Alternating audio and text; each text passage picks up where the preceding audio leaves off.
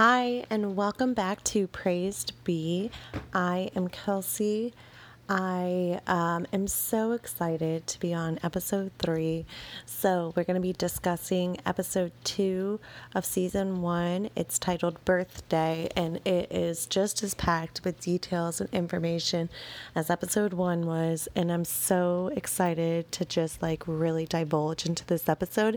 But I'm even more excited to divulge into this episode because I have my cousin, one of my best friends, and someone who is an educated, smart woman who knows about politics and life and culture and current events, and also loves Handmaid's Tale as much as I do. So I'm so excited. My cousin Savannah is going to be guesting on Praised Be this week. So it's going to be great to have her on. So let's just get right into the episode. Get serious. Okay. With a hard time doing that, but Here she is, the lady of the hour. Say hi, Savannah. hi everyone. Okay, so yes, here we are. Here we are. Are you ready for this, Kels? I don't know. I can't handle it. I might be too mature. Do you need to restart? No, I'm okay. Okay, so we start off. The episode starts off, and it's the ceremony. And June is clearly, getting raped because that's what the ceremony is. And she's disconnecting herself and she's thinking about her past life, which is super common in victims. Like when during an attack or an assault or whatever, they'll disconnect themselves during the act so that way they don't feel as present and they don't have to have as much memories about what was happening to them. So I think that them making it so that way June is disconnecting herself makes more victims able to associate themselves with the handmaids, and I think that was a great start to the show. And then you said that you had some thoughts on Serena. Yeah, it was super interesting, especially because, it is a ceremony. You know that there is a ritual behind it. There's a lot of thought and dedication to what a ceremony should be. And there was an obvious tension and this stress among Serena's face during the entire ceremony. And, we don't know a whole lot yet. We're just diving in, so we don't know her backstory. We don't know how involved she is in this, Republic of Gilead. But there's clearly some distaste on her end that we don't really know about yet. And it was really interesting to me because you're obviously sitting there watching your husband rape another woman, and so how can you be stressed or have this look of she was oh God, this is just wasting my Wednesday night. I could be knitting a sweater. It wasn't like her husband was assaulting somebody. It was more it was taking more time out of her day that was already not busy.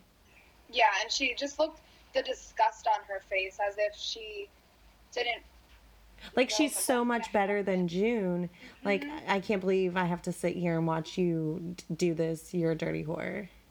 Yeah, exactly. And then there's just this question of what is Serena at this point? Who is she to the commander?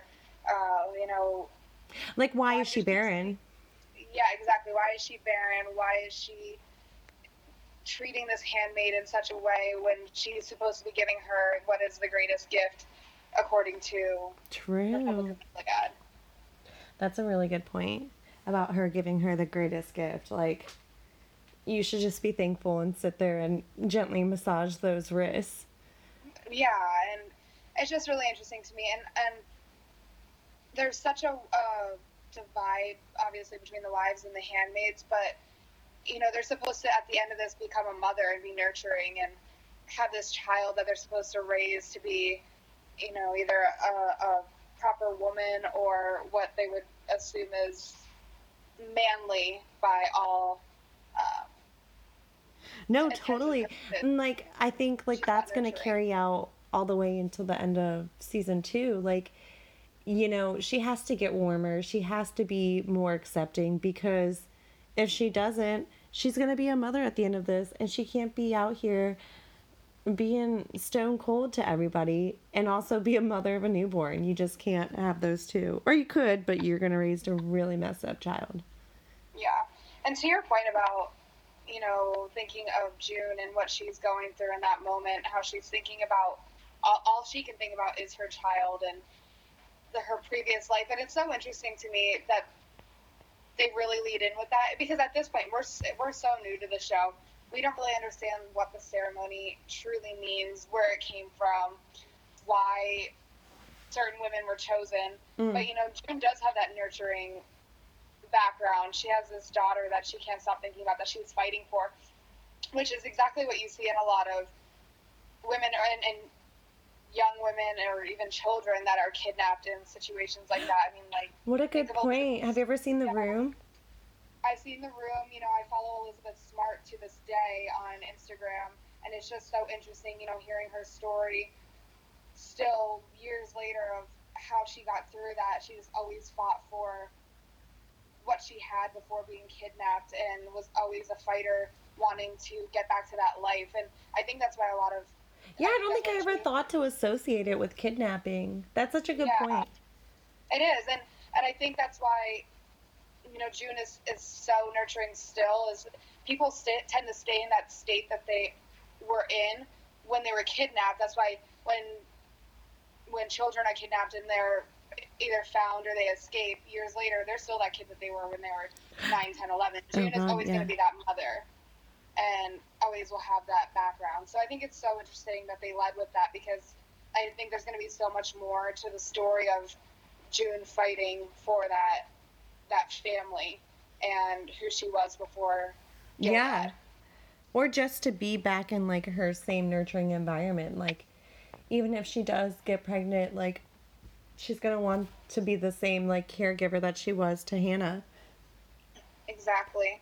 And I think that carries into the next couple of scenes, especially in this show, because at that point she's alone. She thinks she's fighting by herself, and I really think that this episode really opens up to more of a community, amongst the handmaids. And I think it all starts with the next scene when she and Emily are walking together, and she's just not sure what she thinks yet of her surroundings or who she can really trust. Yeah, so I wrote, like, that they were cultivating a friendship and learning more about each other. But my favorite part is that,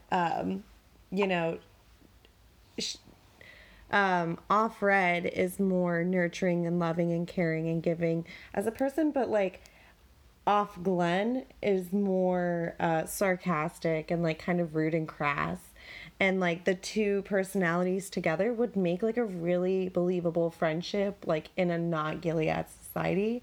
So them being friends in Gilead makes a lot of sense, because they're complete opposites, but, like, super relatable as friends. Like, I see that happening.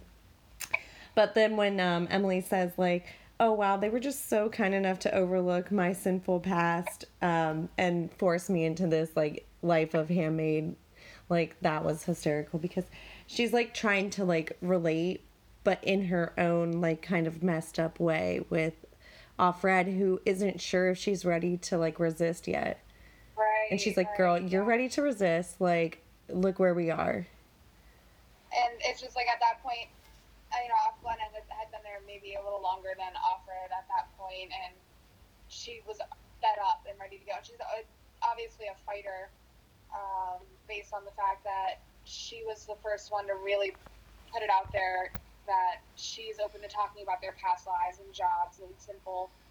My favorite part of, like, the first episode was when Off Red was like, oh, she's a pious bitch or whatever. And then when they were talking to each other, she was like, oh, I thought you were a pious bitch. Like, they both thought the same thing. Like, they're obviously so good at playing their role that, like, I'm sure there's multiple handmaids in this society, like, who are all playing this role, and they're not sure, like, who to trust, which is what Gilead is trying to do to these women, make them all unsure of who to trust, so that way, they're uncomfortable and they don't talk about, anything and resisting or anything.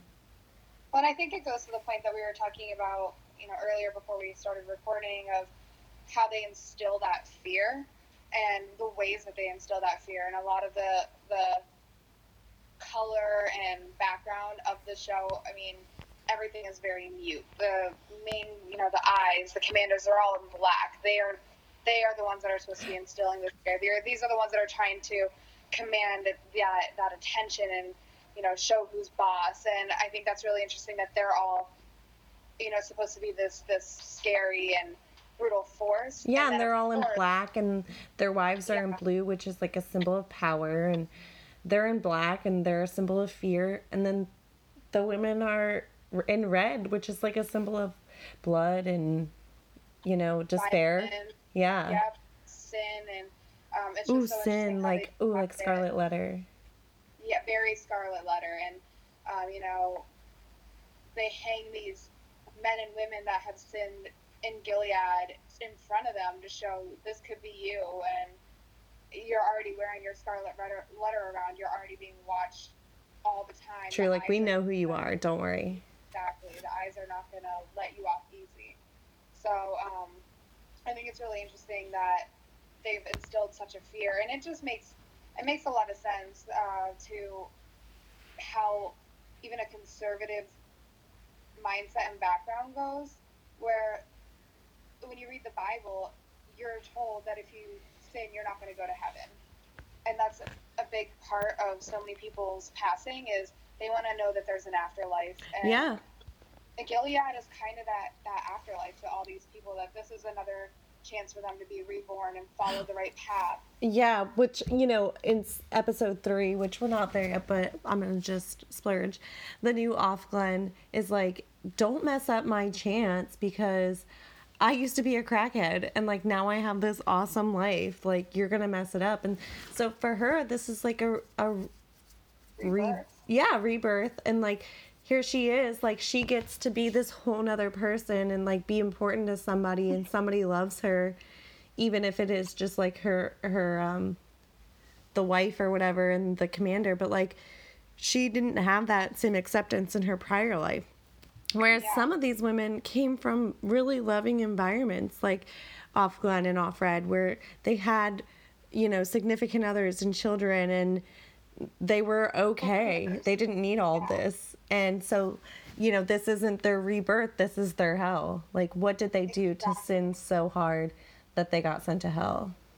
Yeah, and they believe in things like science and education, whereas Gilead is all based off of Yeah, and the bringing up word of God. science is a good point, because I was saying that in my notes I wrote that Gilead is against science, which is super familiar sounding to the current president. He's really anti. He wants to start the Space Force versus NASA, who we already have, who does science for us. A lot of What is global warming?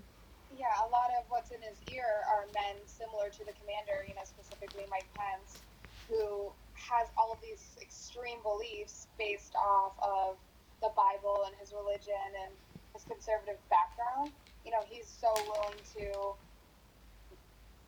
tell the president anything that he can to get him to believe what he's saying, that women are property and that gays are sinful, and he's believing the president is believing all these things because he wants Sure. that power. He has this extremely misogynistic mindset that True. he should be in power. He's always been there with how he treats women in Miss America pageants and in the office, and he just has never had a I respect mean, for women, wait, so it's so pause. easy. The fact that our current president has once run a Miss America pageant, I can't. I mean, seriously, like, how is anybody taking him seriously? And how is anybody believing any of the crap that he's saying when he has probably lived one of the most sinful paths True, who is he? in the world? Also, the fact that he wanted to put, this is way off topic, but I mean, he wants to live this like super, like he's super Christian, but his daughter and his son in law are in his cabinet and they're Jewish. Yeah, one. It's just like, I feel like I feel like extremists in the religious space are so willing to just believe that someone can push that agenda, which is, What is the why word where it's banter. like you kind of overlook everything else so that way it kind of fits your mold. You know what I'm saying? Exactly. Like, you're not actually, religious. Like, these guys in Gilead, the commanders, they're not actually religious. They're just, if religion fits the mold and it sounds good to other people, like, oh, we're following these people because they're also religious like us. Like, it sounds good, but that doesn't mean that's what they believe in. Yeah, and it's just at that point they're all ashamed of being barren, but they don't want to come out and say, "Hey, we are barren men." So they are instead trying to use the Bible as a way of life to say, "Oh, we can rape these women, get them pregnant because they're technically whores," to make it better for their wives instead of their wives leaving them for men who can actually get them pregnant.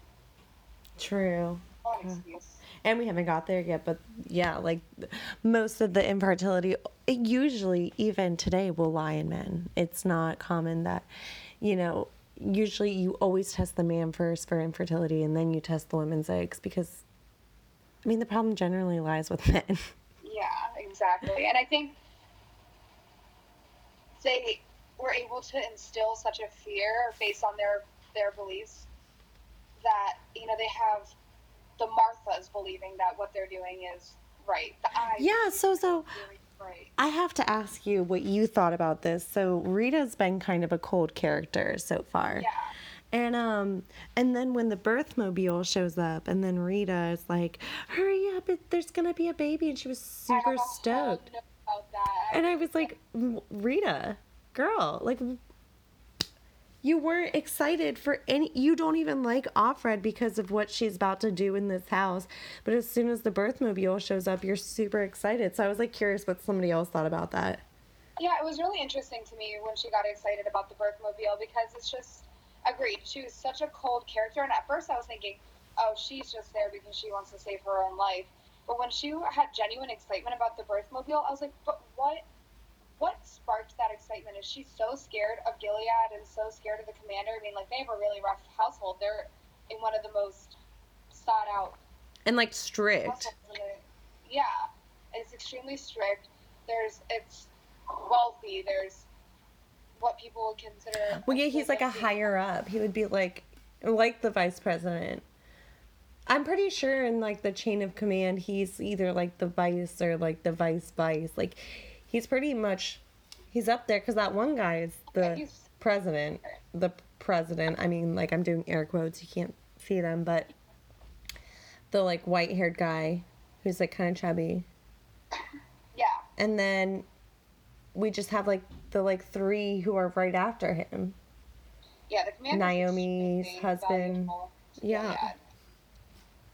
So yeah, it was just interesting to me, and I think maybe it's something that we don't know very much about her yet. We don't know why. We don't know what her past is. We're not sure 100% who she is to the household. Like, we know that she's the caretaker, but what is her storyline? What is her background? That's what I'm so curious about. Like, who is she prior to? Because a lot of the times the Ritas are infertile, but like, they're like brilliant. Yeah. Like, they were like doctors or writers or something. So I'm like so curious, like, what she was before. And I hope in season 3 they kind of give us more of like a character background, since she just, I'm not going to spoil, but I hope that in season 3 they give us more of a character background on her, because I mean, her character develops so much and it's so great. And I'm like, give me more. I need more Rita. Yeah, no, I'm totally on board with that. And so, after she gets excited about the birthmobile, this is when it gets really weird to me. When we get to the birth, birth at the elaborate, what you would by any means call a party that they had for. Like, also, next time I have another kid, just throw me that party. I mean, like, seriously, macaroons, cookies, cake, coffee, all the coffee. I need a harpist in the room with me.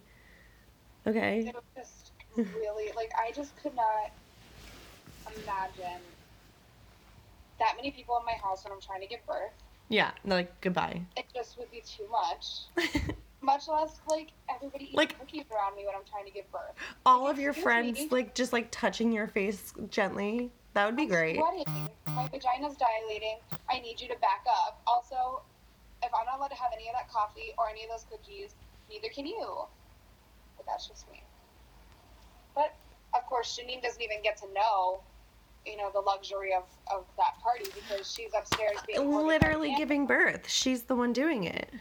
And it's just so bizarre, this scene. And I again, it's just episode 2, and it's crazy that they threw us right into a birth. But there's that really eerie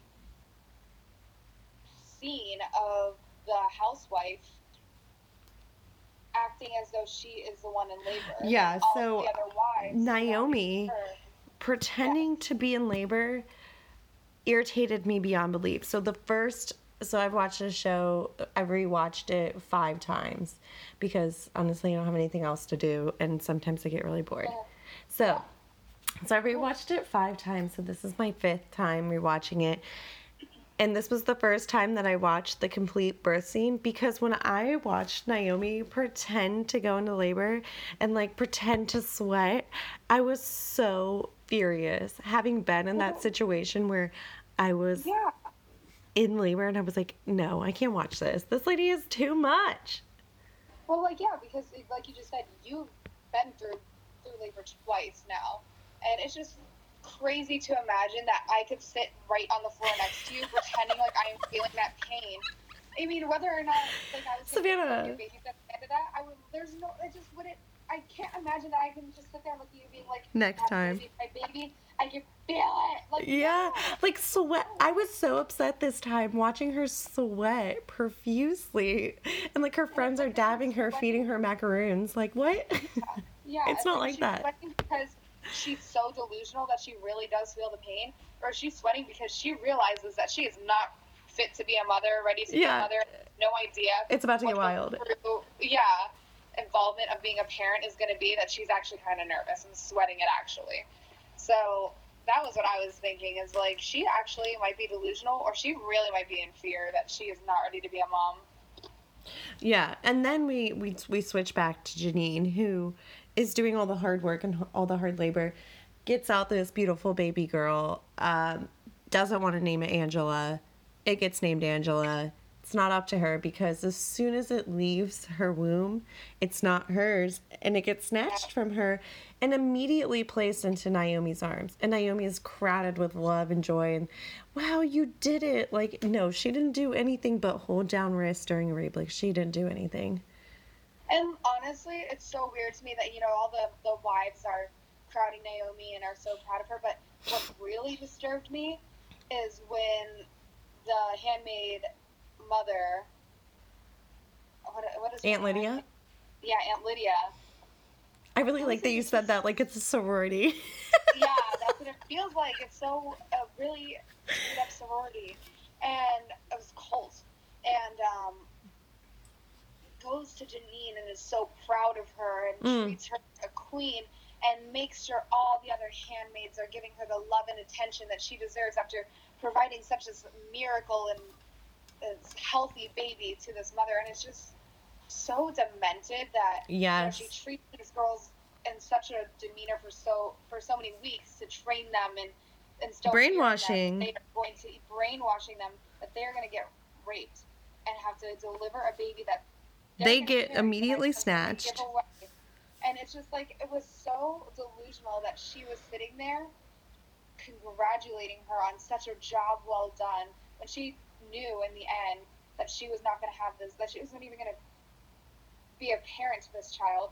It's just so... Which I just don't get it. About being a parent, you know, later in the episode, Janine is laying in this beautiful bed and she's relaxing postpartum, and then they ask her like if she can breastfeed, and she's like, oh yeah, you know, I breastfed my son Caleb, and And then she just looks at her daughter, you know, for like the first time. This is her first time holding the baby. And she's like, I'm your mommy and Caleb's your brother. And like that part was so sad because I know. the My only heart time that broke. she'll get to be a mother again is immediately postpartum breastfeeding these children, and like only for a few minutes. You know, breastfeeding doesn't last all day, so she doesn't get to be there and be their mother, and she has to like, you know, put all these thoughts in their head while they're still breastfeeding.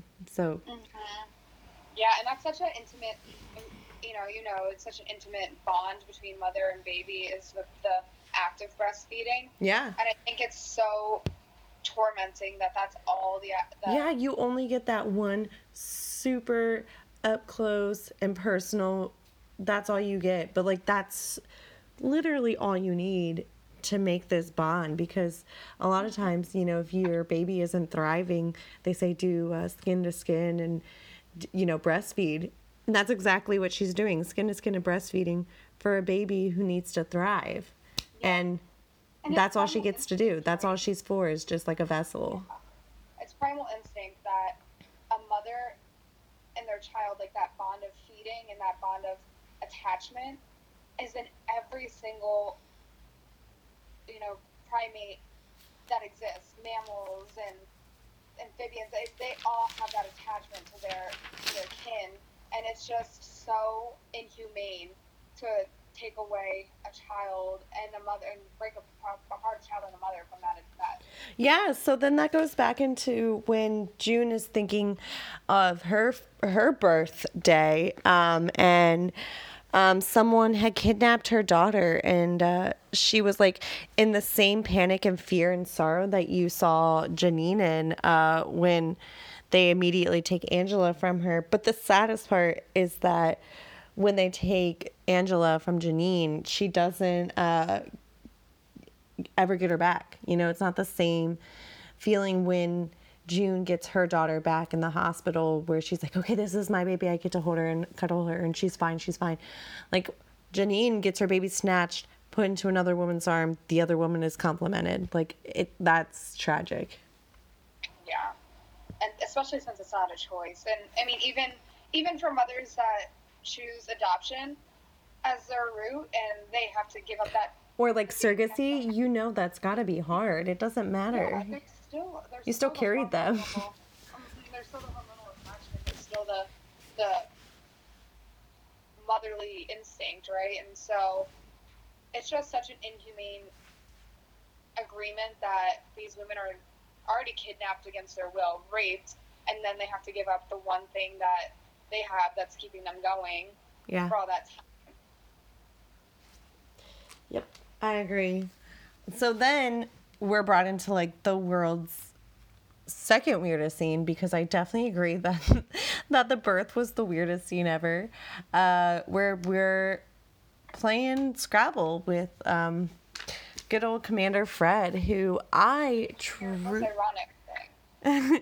who I truly believe is a sadomasochist. So I looked up the definition of sadomasochism, and it's the pleasure or sexual gratification from inflicting or submitting another person to physical or mental pain and suffering, which is Fred. Yeah. That's Fred. And for those who, don't know the show well enough yet or may have missed this, the women, all women, wives, handmaids, Marthas, children, all women in Gilead are not allowed to read. They are completely. Yeah. I guess you're right. Like that hasn't been stressed yet, but like it gets stressed. So it's there's this painstaking fear in June already, or Alfred, that she knows she's not supposed to be educated enough to read. And also, she's not supposed to be down there. So exactly, strike one. She's not allowed to be in his man cave. Strike two. She's definitely not allowed to be reading. Yeah. And so all these things that she's, the eye comes and tells her that the commander wants to see her at 9 o'clock in his office, and she's already scared to death. Like, what does he know about me? What does he want from me? And she goes in, and he's immediately like, let's play a game. one that includes reading. It's just like, what is this, Saw? Like, no, thank you.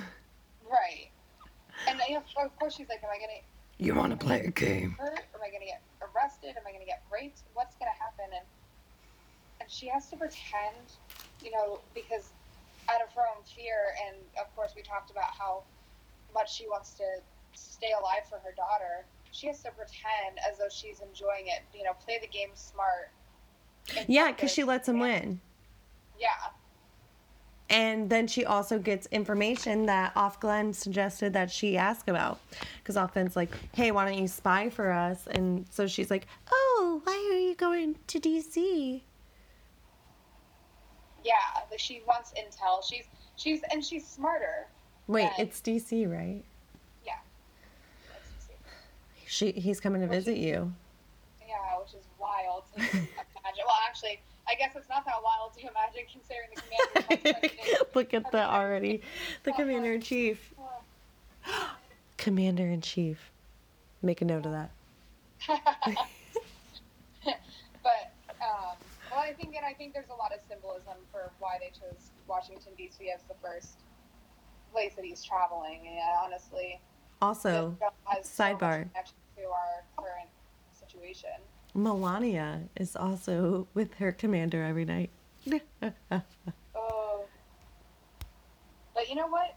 Melania and Serena kind of remind me yes. of each other, right? So earlier, I just have to let this in. Earlier, Savannah made like this great relation to Mike Pence and Commander Fred. And, like, I have never once thought about that, and now I can't not think about that. Yeah, I mean, like, they have these extreme values that they were able to convince just enough people, and I'm sure a lot of the other men that are leading our country right now, I mean, most of the conservative Republic community believes a lot of the same things as Mike Pence, but that's all you need, right, is just a couple of people in one community to start spreading the word. I mean, like, that's how Donald Trump was once what he claims as a Democrat who believed in liberal values to an extent and was able to believe all of those values and those beliefs because he cared about power more, which is extremely misogynistic in my opinion. There's always that big dick power that we're talking about, right? And he wanted that big dick power, and he was able to be persuaded by this group of men that said, if you believe what we believe and announce to the world that you believe what we believe, you're gonna get that power position. You'll be commander-in-chief. And Donald Trump was like, I can tell people that I believe that it's okay. Yeah, I'll make everybody feel fine. It's fine. Yeah. And I think that's what the commander did. He was able to find a way to tell a lot of men that they'll be powerful, that they'll run this new... Yeah, we can control anybody. It doesn't matter if we're controlling things that we don't belong in controlling. Yep. And so it's just the commander has this extremely manipulative way, and I think that Mike Pence is a very similar man, where he can manipulate his way into power by just finding the right people that he believes he can persuade to believe the same thing as him. Agreed. So I think like the gist of this entire episode is like, one, you're going to be controlled by a dominating force who you don't have any control over. Two, nothing is ever going to be constant, because the last scene, the last like fucking 3 minutes of this show, she walks out. She's so proud of herself post this Scrabble game. She's excited. She walks out and she sees somebody who's not Emily. Yeah, they replaced Emily, and it's just that moment where she felt any sort of hope, because there was a community on her side. There was a fight that was to be had. It was all out the window from that moment. Yeah, she's hopeless now. Mm-hmm. So, and, like, her last word is fuck. Exactly. What a lot of us think when all of a sudden your entire plan, like, everything is gone, you're like, fuck, okay, fuck. Yeah. I'm like a 16-timer fucker, so it's fine. It's like, Yeah. shit, Exactly. fuck, shit, fuck. Yeah, that's all you can say at that point. Agreed. Man. Thank you so much for coming on. You're welcome. I mean, this show, it's gut-wrenching, it's hard to digest, and it's extremely important to watch and really identify what is happening in our day to day. Yeah, I think like in order to watch this show, you have to be aware of the current political climate. Like you have to be in order to thoroughly enjoy what's happening on the show. And by enjoy, I don't mean like this is going to be super fun to watch. I mean like take it in. That's for sure. I mean, there are many nights that I cried, but oh god, season 2, just like one big cry fest. Like one big cry fest. But I'm glad that we can have this conversation and that we can still have this conversation. And men as well to educate themselves on the show, be a part of the conversation, and continue watching because it gets really good from here on out. It's just episode 2, and there's so much to digest already.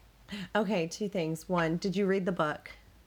No, I did not read the book. I know I've heard it's so good. I know a lot of people that have read the book. Well, yeah, I read the book. I think that the show does the book so much justice that, I mean, I always say, I love Harry Potter, but I'd never read the books because I don't want it to ruin my movies. Yeah. So why would you let this ruin your show? 2, how do you feel about men who like speak on Handmaid's Tale? That's just something. The whole reason this podcast started was because I'm a podcast listener. Do you listen to podcasts? I do listen to podcasts. Yeah. So I like to listen to podcasts about things that like I'm currently watching. So I'll always just like, if I start a new show, I'll like look and see if they have a podcast about it. Like, cause I like to hear what other people are like. I'm like, did they also see this weird little piece in there? Right. So I go to listen to a Handmaid's Tale podcast. That's not what it's called, but that's what it was. And it's all men. Interesting. And so I was like, I really feel like they missed the whole point of the show. If they're going to be a full men podcast, you know what I mean? Like, this isn't, I don't know. I don't want to say it's not for you, but it's not for you. What do you think? So obviously living in DC, in DC, everybody has their hands in the cookie jar, so to speak, with the political climate. Everybody's debating. Everybody has an opinion. I mean, that's just the whole nature of Washington, D.C. That's why it's our nation's capital. Yeah. It's just a very political space in our country. And so, of course, I've come across men that have opinions on the show. There are men that I've talked to. And I'm not saying they shouldn't have opinions, but I'm saying they shouldn't be the only opinions out there. In fact, they shouldn't be out there. But I've heard an ignorant opinion about it, in my own opinion, I believe.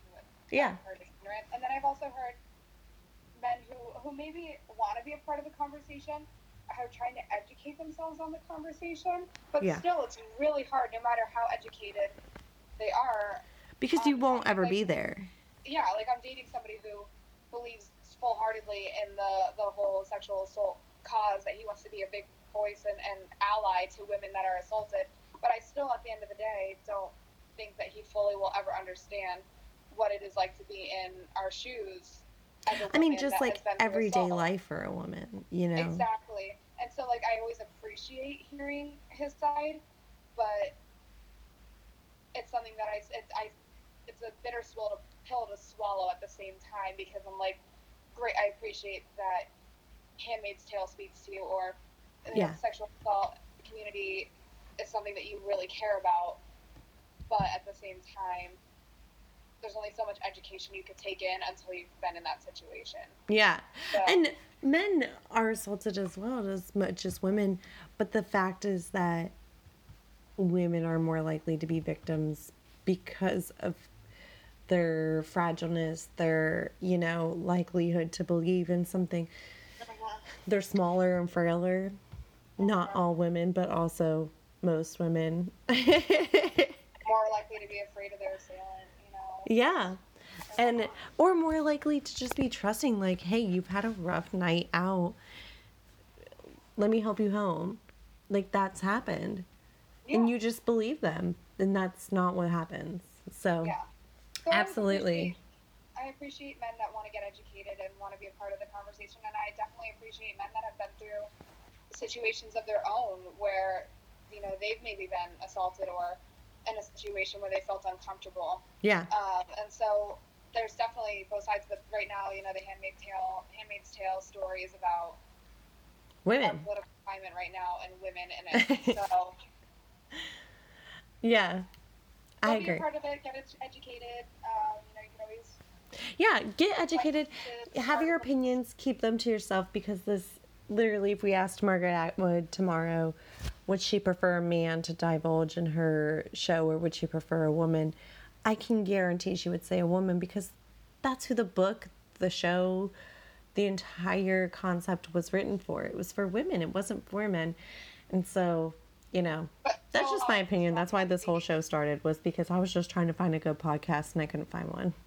Yeah, honestly though, she still does champion strong male allies though. So always be an ally. Yeah. Look out for your girls.